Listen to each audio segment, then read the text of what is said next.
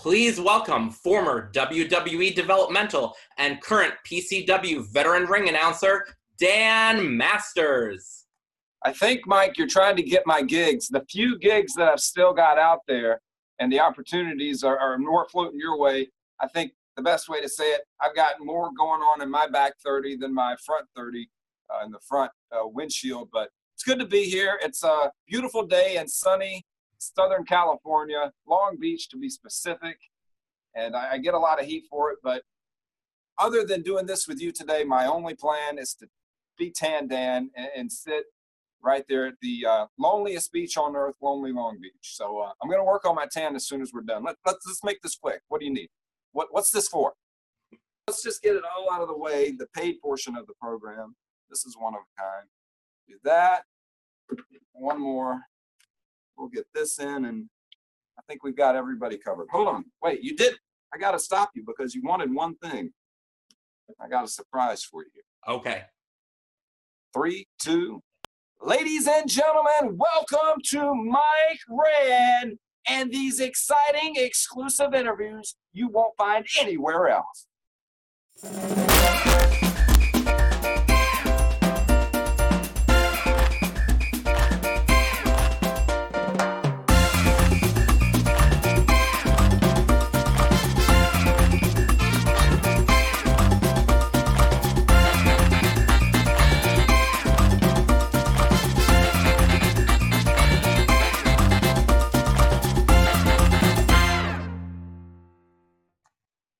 Hey everyone, welcome to the Mike Rand Show, and today's special guest is Dan Masters. Thank you for joining us today, Dan. Thank you for having me, Mike. It's an honor. I know that a lot of the women of wrestling and the ladies that have been involved in professional wrestling have come on and they've told me that, oh, you got to chat with Mike. Mike's one of the biggest WOW fans and Glow fans and just wrestling in general fans that there is. I said, you don't know how many inbox messages. I turn these things down all the time. I'm not really into putting myself over, rather put the talent over. But when demanding Lana Starr says, Dan, do it, damn it, I do it. Thank you so much for joining me today, Dan. I definitely appreciate that, and I love your work. Why don't you tell us all how you got started? How did you get started with ring announcing? How did Dan Masters get started ring announcing? I think you and I would need to pack our pillows and blankets. It's going to be a long ride if you're.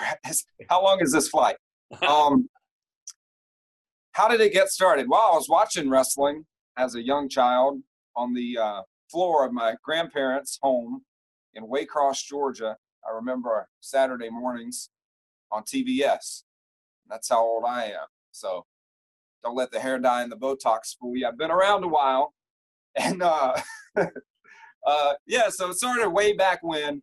But the ring announcing aspect, truly, I didn't see it coming. I wasn't sure, whether I'd just be a lifelong fan or not. But there was a day, it kind of came twofold. There was a guy named Ben Masters who was a promoter of independent wrestling in Cordele, Georgia. And I was in Walmart one afternoon, and there were a couple of wrestlers sitting at a table.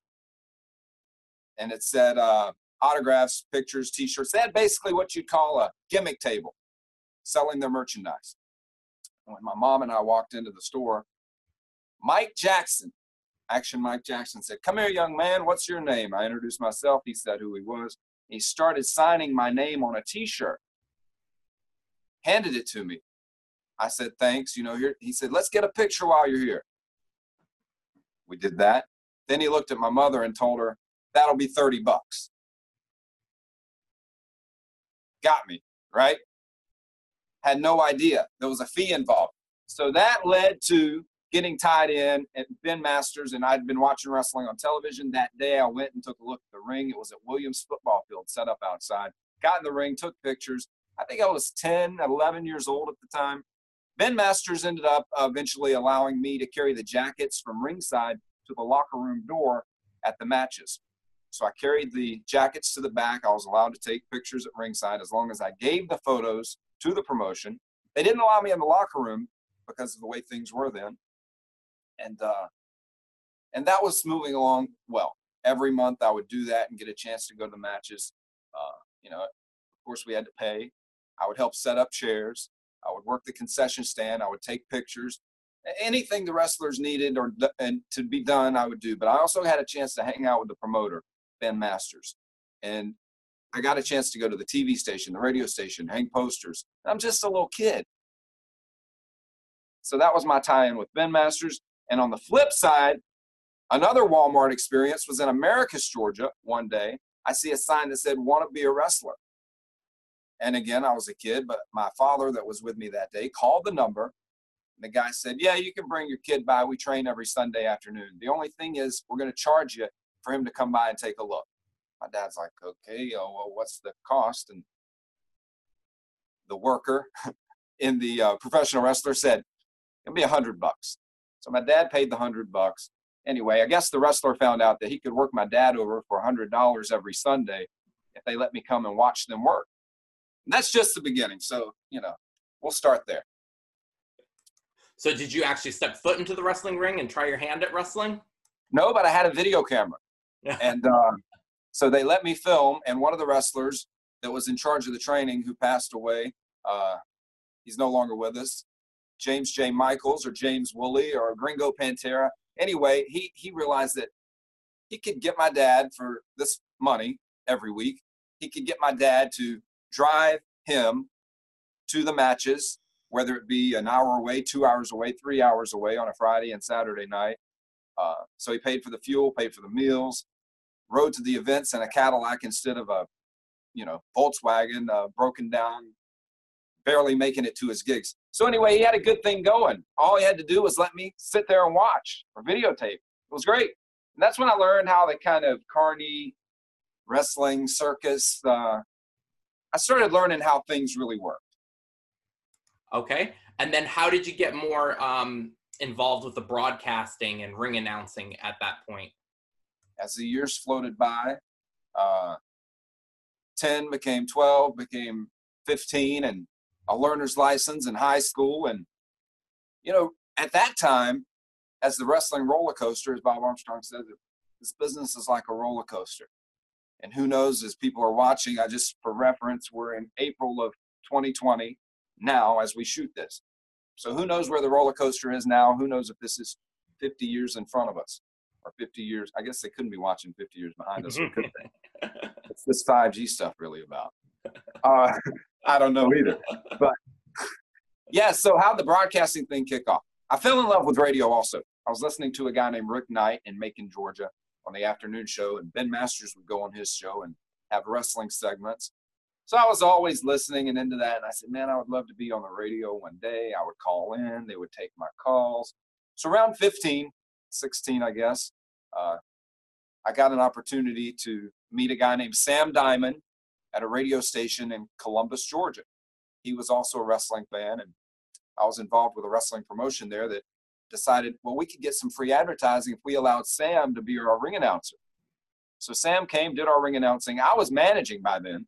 I had broken in as the youngest wrestling manager in the world, James J. Henry III.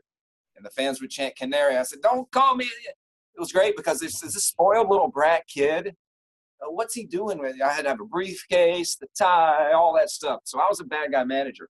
So I wasn't even thinking about being a ring announcer. We were getting so many death threats at the time, and we would leave the events. My dad driving the Cadillac, James J. Michaels in the back seat. I'm in the front seat with my dad, but we had security, fans throwing rocks and all kinds of crazy stuff back then. I mean, in South Georgia, wrestling was real as it gets. I mean, it was a dangerous time to be a bad guy, especially a bad kid at 13, 14 years old. But by 15 happened, Sam Diamond was there at an event. He was our ring announcer, and he said, "What, you say you want to be in radio, right?" And I'm like, "Yeah." He said, "Well, we've got stuff open. You could wash the van once a week."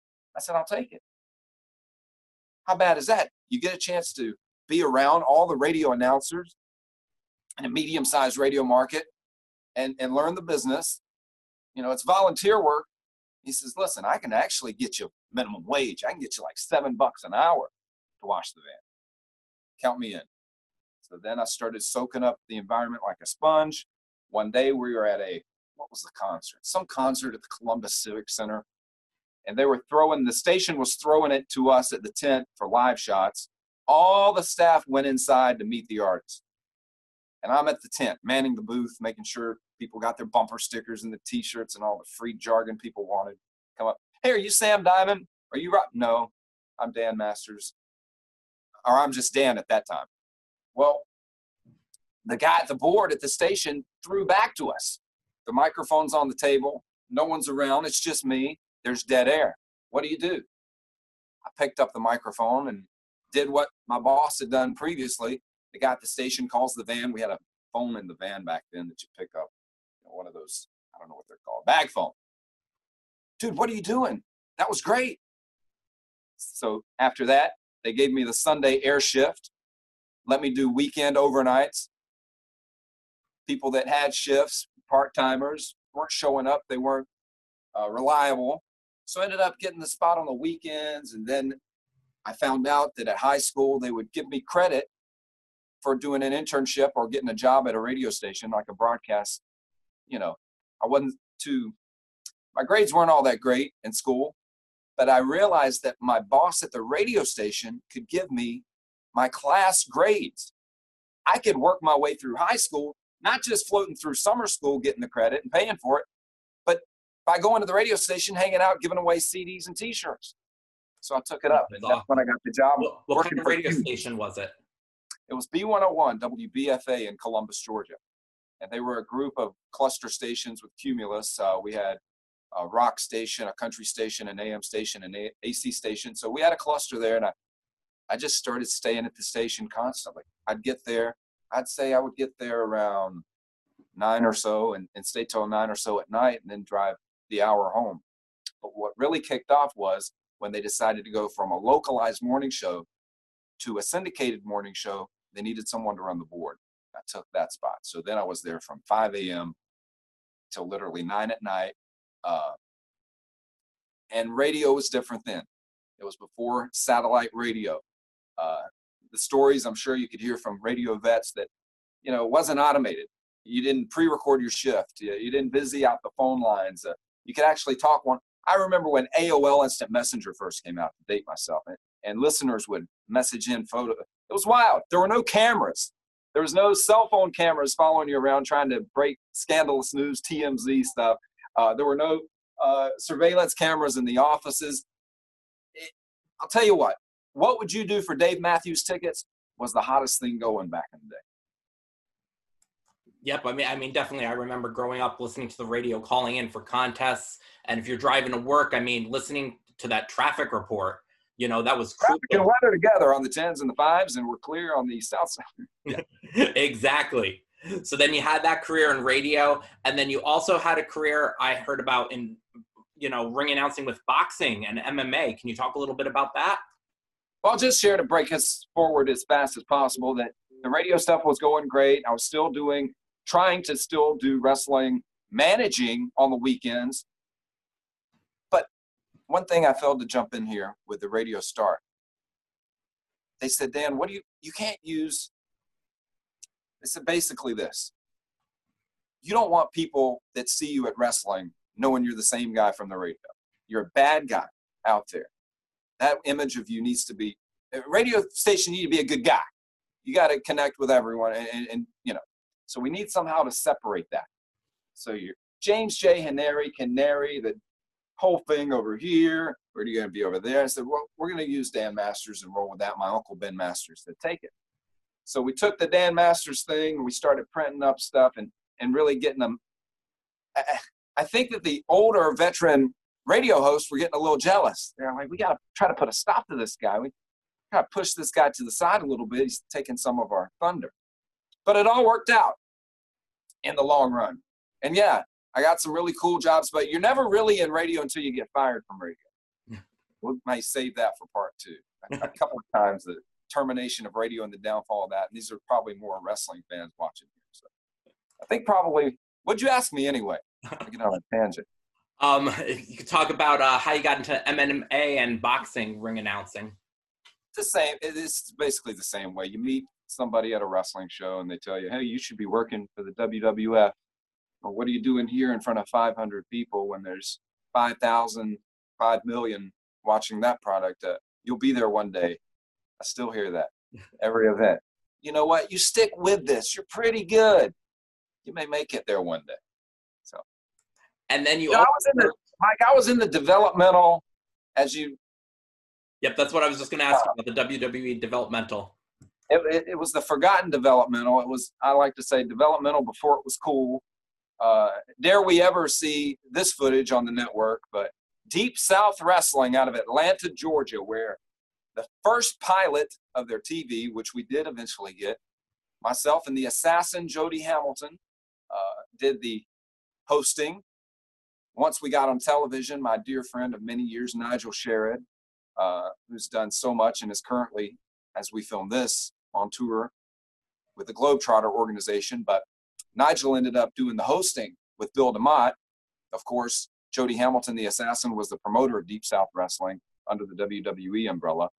And prior to that, back in the 80s, he also had Deep South Wrestling. But I became the ring announcer. And the way I got that spot was myself, Nigel, and two others auditioned at the Deep South Arena in McDonough, Georgia. Who'd we have there? Angel Williams was there. Kofi, Ryback, Eric Perez, Sonny Siaki, a lot of names you see now actually started there. Natty was there. I could go on and on. Lots of talent at Deep South Wrestling. But we had our tryouts, and I didn't get it. Nigel didn't get it, but a man named Troy Beasley got the position. So they liked him a little better than us. And Troy did it for a few weeks. I came with my personal video camera. I'd love to find those tapes.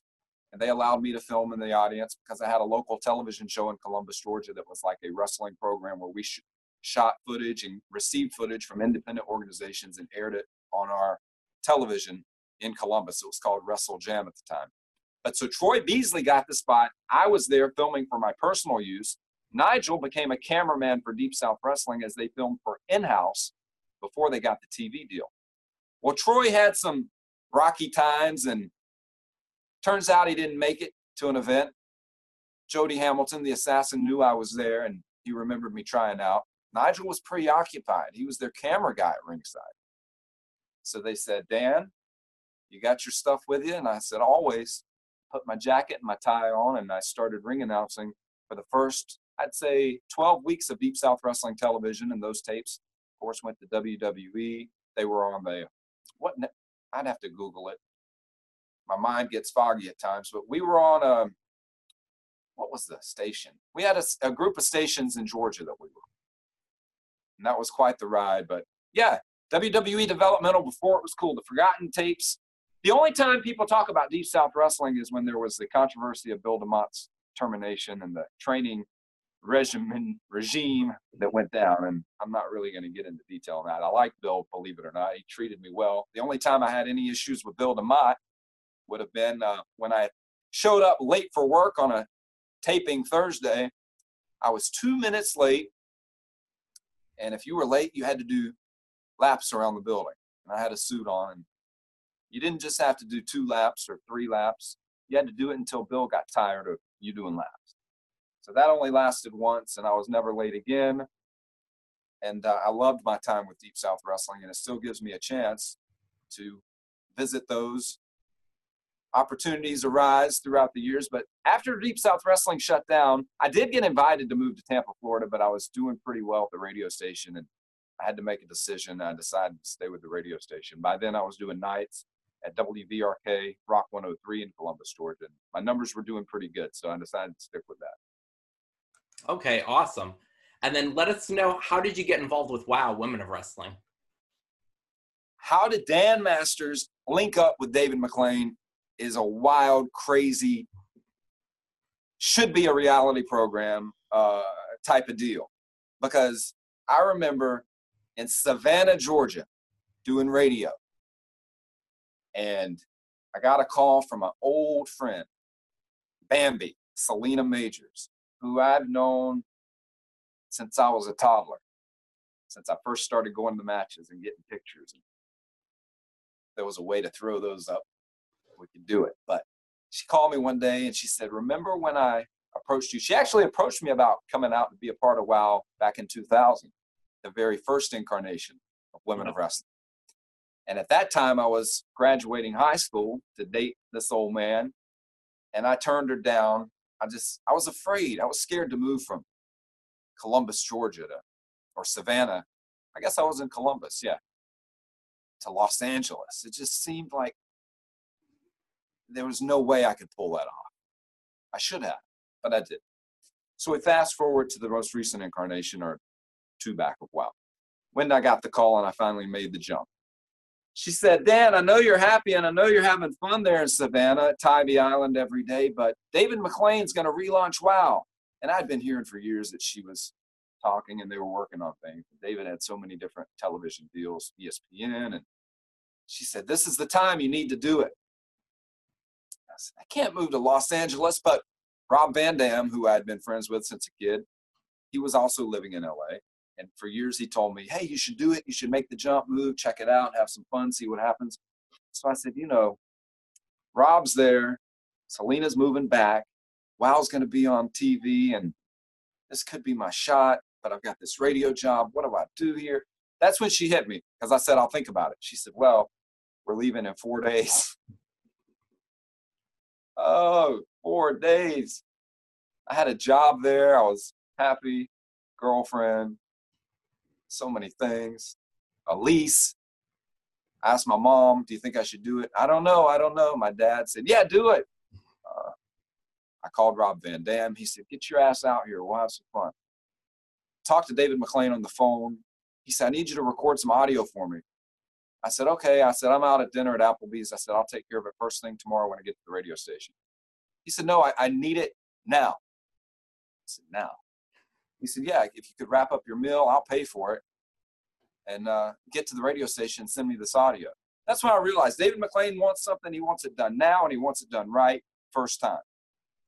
So I went to the radio station, recorded what he sent me, sent it to him. That began our relationship. Sometimes I look in Gmail and see back on that first message from David and think, God, what a roller coaster. But the opportunity to come out here was awesome, because the concept then was moved to Las Vegas. When I got in the car and packed up all my stuff and we came out here, it was myself, Leilani Kai, and Bambi, and a guy named Steve Stasiak.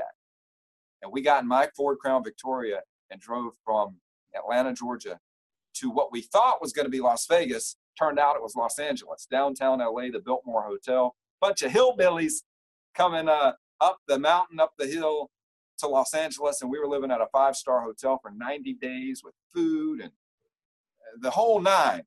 Myself and David and this guy, Steve Stasiak, who assisted, we were the only men in a room and life of countless women that wanted to be part of professional wrestling if they even knew what it was at the time. Now, did you know David McLean prior? Had you watched Glow or was aware of who he was at the time? Absolutely none. The only thing I knew about Papa McLean was Selena had a relationship with him longer than she knew me, and that was enough. If Bambi put her stamp on someone, that's all it took. What were some of your favorite matches that you witnessed while your time at WoW? My favorite matches with WoW, God, there were so many. Some of my favorite matches will never be seen. They were at Friday Night Fights, which I helped put together here in Long Beach. There was a series of events we had that were untelevised. A lot of the matches that I enjoyed were actually at the training center. Well, we were training at the Biltmore Hotel. That was our headquarters for a while. And some of those forgotten characters, Azukar, Frost, Fire, the original. There were a lot of characters that floated through that fans don't know about, and that's fine. I really wish the reality cameras would have hit off, because it was explosive, some of the things behind the scenes then. But I guess I have to say my favorite matches with WoW would be Lana Star matches, right? Definitely. Lana has the best matches. And I got to ask you. I don't know about that, but I don't know about that, but if I don't say it, I'll be in trouble. Now I got the $1 million question here is, who is the tougher boss? David McLean or Lana Star? Ooh. Well, she's got a history of terminating people for answering questions or doing things the wrong way. So as you see, I've got my Lana Star shout out here. I'll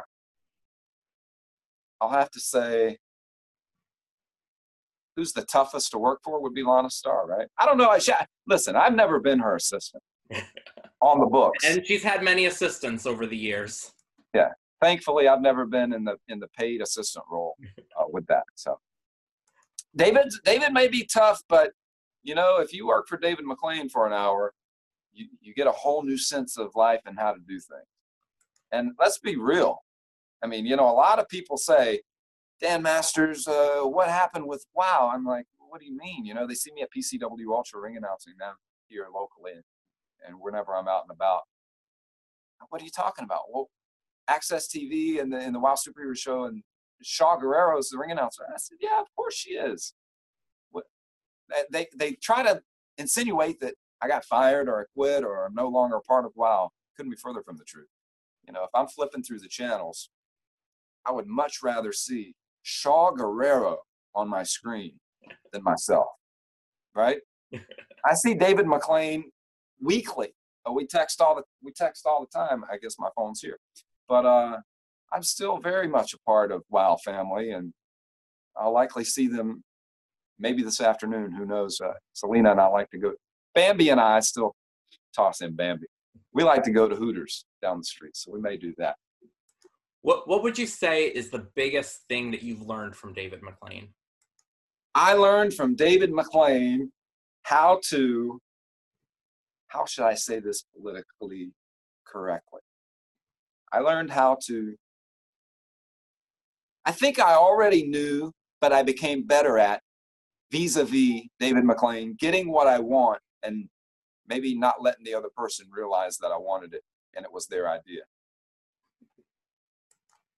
And what would you say are 3 things that you'd like to share with us that maybe people don't know about you? 3 interesting facts or anything like that. The first one is I'm not dead yet. I like that t-shirt. Ric Flair's got a shirt that says that. I'm not dead yet. I'm still going. But I think that people wouldn't know about me. They should. Man, that's a great question.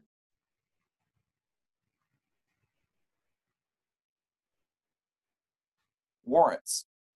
Lots of warrants. You're going to want a part 2. I'm not going to give you everything. This is a paid for interview, right? Okay, so yeah, warrants. And number three would be, if they don't follow my social media, they may not know because of my appearance that I eat 6 times a day. I'm a skinny fat guy. I love food. I like a nice beverage from time to time in the adult scene. All right. I'm like an old school throwback, man. I'm more old school than I am new school. A lot of the kids these days, from what I understand, my relationships and those that I know at WWE, they leave the events and they play video games in their hotel room. I'm more of a go out to the local mom and pop bar, and I'm not a big club guy. I don't do that. I'm not a dancer like David. I can't cut a rug. That's one thing I should learn from David McLean because that's a very valuable asset also. But no, I think I'm more in love with the old school. Somebody you didn't mention, and I would be, I'd really like to go on this one for another hour or 2, but unfortunately you're a lot busier than I am today. But Dusty Rhodes, the American Dream, a lot of my career I have him to thank for. I was a part of Turnbuckle Championship Wrestling in Marietta, Georgia. I spent a lot of time with Dusty, and that was a part of my life that I won't forget. And sometimes people don't know that, but I'm pretty confident that I'm the only person that's got a letter of endorsement. He had his NXT kid, but I don't know how many of those kids got letters of endorsement handwritten by the American Dream. So I've got that on my wall at my mother's home, and I'll always treasure that. All right. Well, thank you so much for joining us here today, Dan. Can you let us know what your social media is, so if anybody wants to reach out to you? DanMastersLive.com, DanMastersLive, DanMastersLive.com's got everything active in the Insta stories, not so much Twitter, but real Dan Masters on Twitter. And who knows at this time that people are watching what the most popular social media is, but they can find it there at DanMastersLive.com. And yeah, I guess the other thing to promote is Sport Atlanta Star t-shirt. All right. Thank you very much for joining us today. And thank you guys for Whoa, stop the press. One more plug. Okay. Because there aren't many companies still booking this old man. PCW Ultra, every Friday they have an episode there. And if not now, there's an archive of. I got Rob Van Dam to become a part of the company early on, and it's really taken off here in Los Angeles. In the times of independent wrestling, it's very appreciative of audiences in the upwards of 900 to 1,000 people, and we've been graced with a pretty incredible fan base. At PCWUltra.com, fans can watch the archive and see what's going on with that. All right. Thanks a lot. All right. Thank you very much, and we'll talk to y'all soon. Red and these exciting exclusive interviews you won't find anywhere else.